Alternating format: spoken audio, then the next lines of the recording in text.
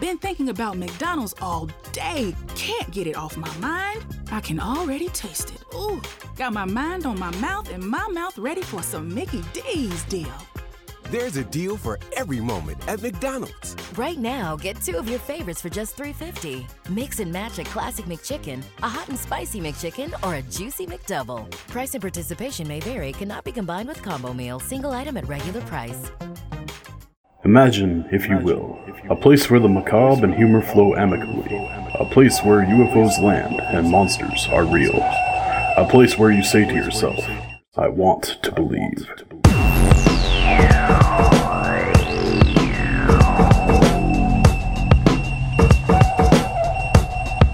I want to believe.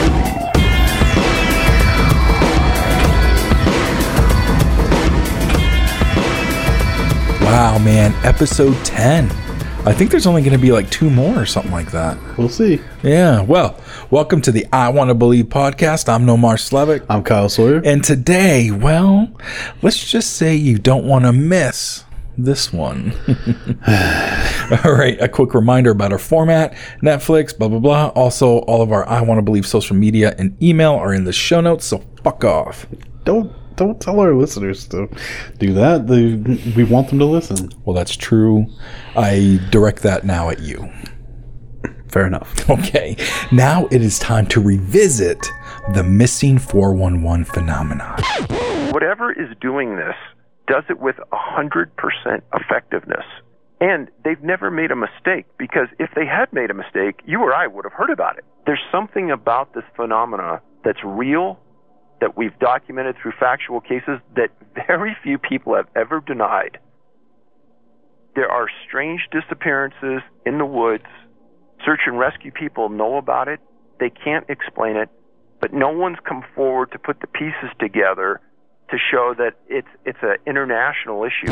I would like us to start with a quick recap on researcher David Paulides and his Can-Am Missing project. The following information is from canammissing.com. Can-Am Missing is a group of retired police officers, search and rescue experts, also known as SAR, and other professionals that are dedicated to researching, on-scene investigating, and generally understanding the issues associated with people who go missing in the wilds of North America.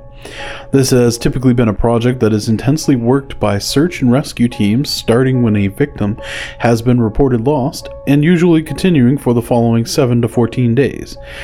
The project initially started as a meeting with a park ranger and slowly evolved into a study of missing people who vanished in the wild, many under highly unusual circumstances. Yes. Okay, now let's get into the man behind this effort, David Paulides.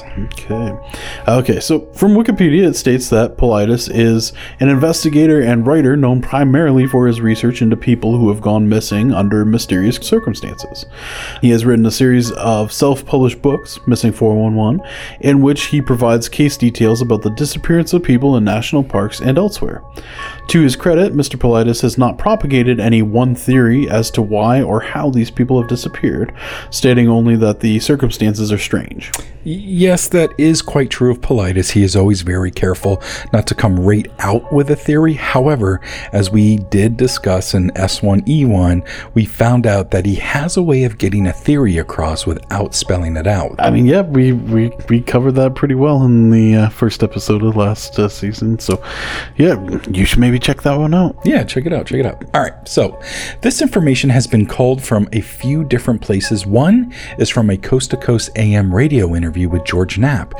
He stated, quote, David Paulides was formerly in law enforcement. Starting in 1977, he worked for the Fremont Police Department, then transferred to the San Jose Police Department.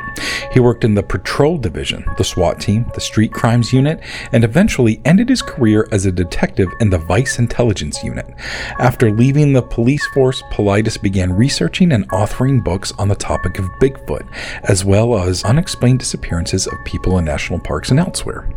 The Missing 411 project started from a meeting with a park ranger and slowly evolved into a study on missing people who vanish in the wild. So that's enough background. We're kind of being redundant at this point, let's get into a few cases.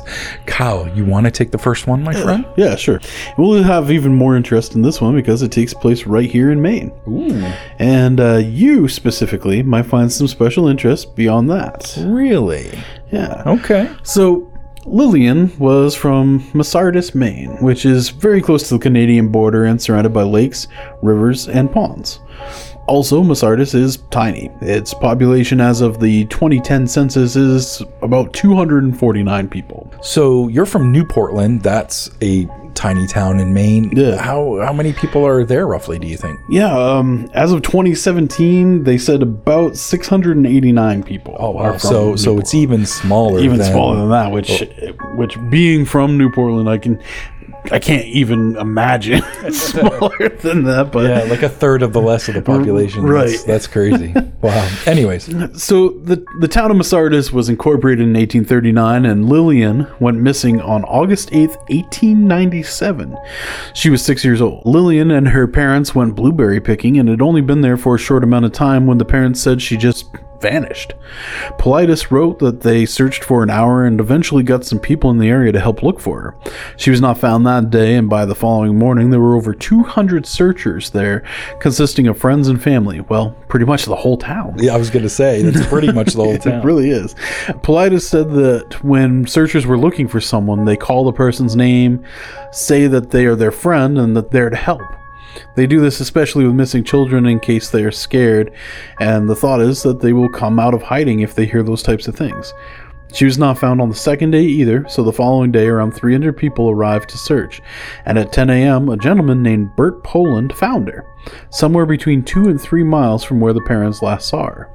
Paulides stated that there wasn't much detail in the article he found about this case, but that the little girl made an interesting statement. She said, "The sun shined all the time while I was in the woods." Paulides said that's a weird thing for a 6-year-old to say. That's a really weird thing for a 6-year-old. It's for anyone to say. Really, it is, yeah. And the weather was stated in the news article as being partly cloudy, and she had spent 2 nights outside and was missing for about 46 hours. The interviewer in the article said that while she described it as sunlight, it might not have been. Paulides also noted that for the time period, you're not going to find artificial lights. That's really interesting, dude. Now I see why you said what you said at the beginning. Are we getting into extraterrestrial territory here? Maybe. 46 hours missing, and the little girl is quoted as saying the sun shined all the time while I was in the woods. Mm-hmm. That doesn't make any sense because she says woods. She doesn't say cave or anything like that where there may have been a fire going or something like that. Right. When you have a fire outside in the woods, you wouldn't describe that as sunlight shining all the time. Right. It's quite dark in the woods during the nighttime when you have a campfire going. Yeah, and I mean, without having like lights, they would know what a campfire was. Right. And 1897, lights on interesting. I think we're getting into extraterrestrial territory. Okay. So this next story comes from Reddit and is related to the missing 411 phenomena, but more so, it's about missing time. The Reddit user explained their story to their sister, who, after hearing it, recommended that they check out Paulides' books. This is their story in their words. However, I have cleaned it up a bit for readability. This happened about 2 years ago in the summer, shortly after the 4th of July at Clingman's Dome. It is the highest peak in the Great Smoky National Park. We'll pause here for a second. If you remember, Kyle, the Great Smoky National Park is where the Dennis Martin disappearance occurred. We covered that in full in S1E1, so just a little reminder to everyone here. Back to the story. The woman is again quoted as saying, "My husband and I had been hounding for everyone to go there, myself and 2 sons aged 6 and 8 at the time. We were not going to stay overnight, just go to check out the summit viewing deck. Now, for those who have never been there, the viewing deck has 2, maybe more ways you can get to it. The most common way, and the way we took, was to drive in, park, then take about a mile hike to the deck. It's paved, super easy, and super busy depending on the time of year.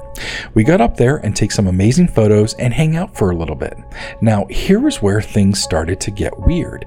My youngest child has epilepsy and a migraine disorder, has been seizure-free for 2.5 years, and headaches controlled by medication." So we'll pause again, Kyle. Paulides was noted that people with varying degrees of disability are prone to the missing 411 phenomena. Just wanted to point that out, okay?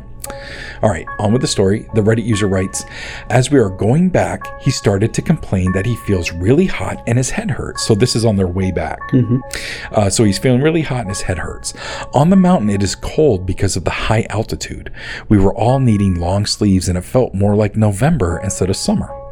I tell my husband and other child I'm going to carry him the rest of the way, and me being the out-of-shape person that I am, that I would meet them at the car if I got behind or had to take it slow. I even made a half-assed joke about sending the Rangers in to find us if I didn't make it back to the car shortly after they did, because I'm in shit shape and may need to be golf carted out. At this point, maybe it was a lull in the visitor levels, but there were no other people in front of us or coming down behind us.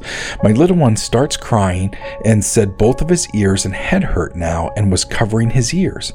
At this point, the weight of him was breaking my arm, so I put him down and told him we were going to sit and rest for a few minutes.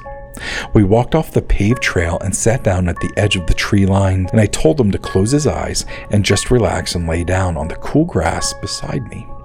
We were almost to the car, so I got my phone out to text my husband that we were resting, when I noticed how quiet it was. No wind, not a thing. It was like someone pressed pause. My mother is paranoid about tornadoes and spent years pounding it into my head as a child that there is a calm before the storm. That was my first thought, like holy shit, a tornado is about to happen because everything just went dead.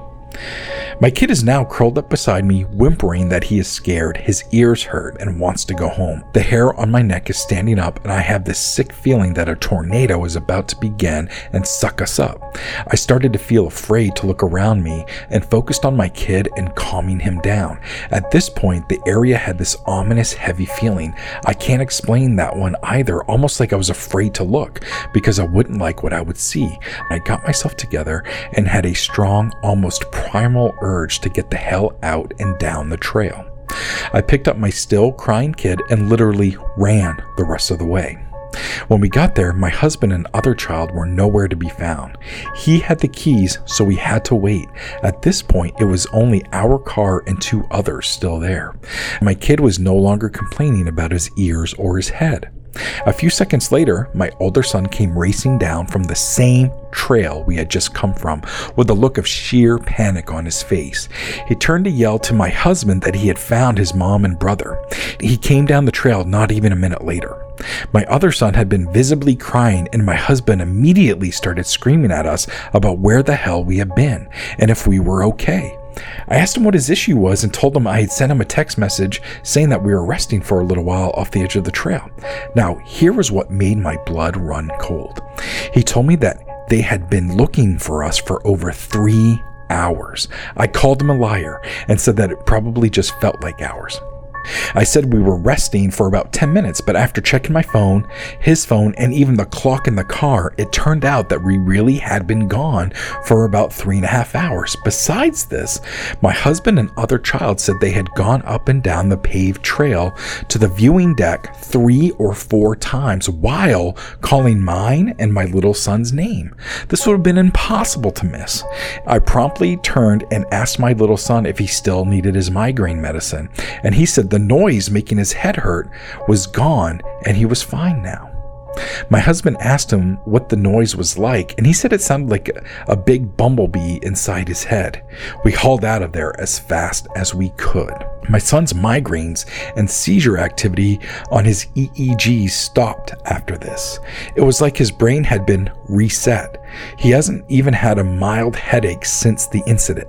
He has been deemed, quote, in remission from his neurologist because his brain waves have remained pristine. That's quite the story, man. What do you think? Yeah, it is. And I mean, it doesn't sound like she was like so far off the trail that there was no way that not at all heard.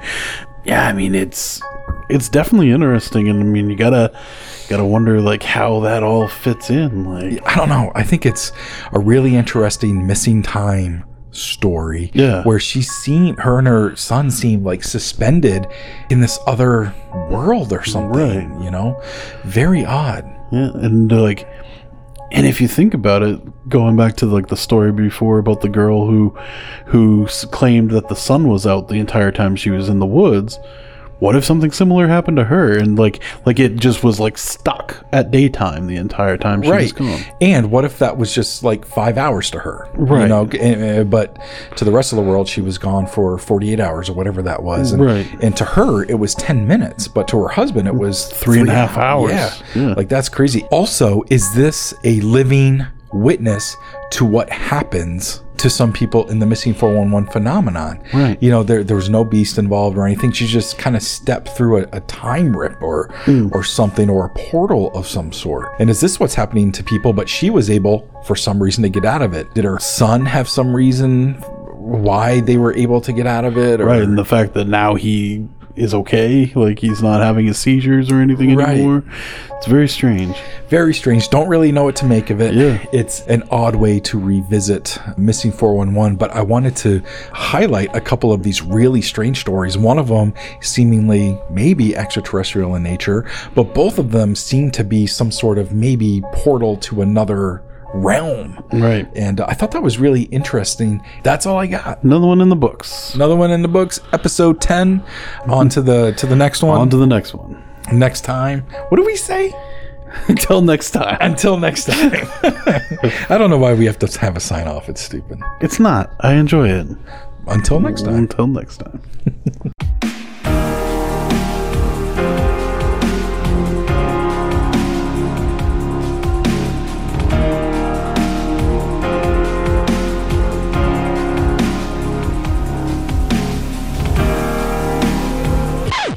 Missing 411. Missing 411. I have no idea what it's in context to, but I just pull up this episode and I see "so fuck off" written. Go ahead, fuck you. That's what I think. Please don't include this. I won't. I won't. Hello. I feel bad about not knowing how many people are in my hometown. Should we look it up? And You've called me out on this.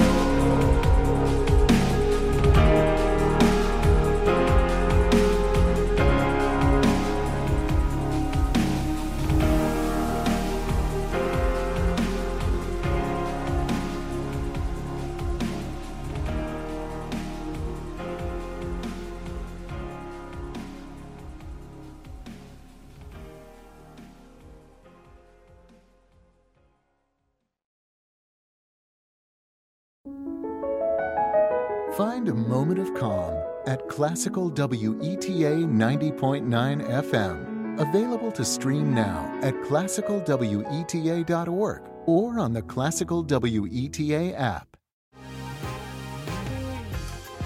Been thinking about McDonald's all day. Can't get it off my mind. I can already taste it. Ooh, got my mind on my mouth and my mouth ready for some Mickey D's deal.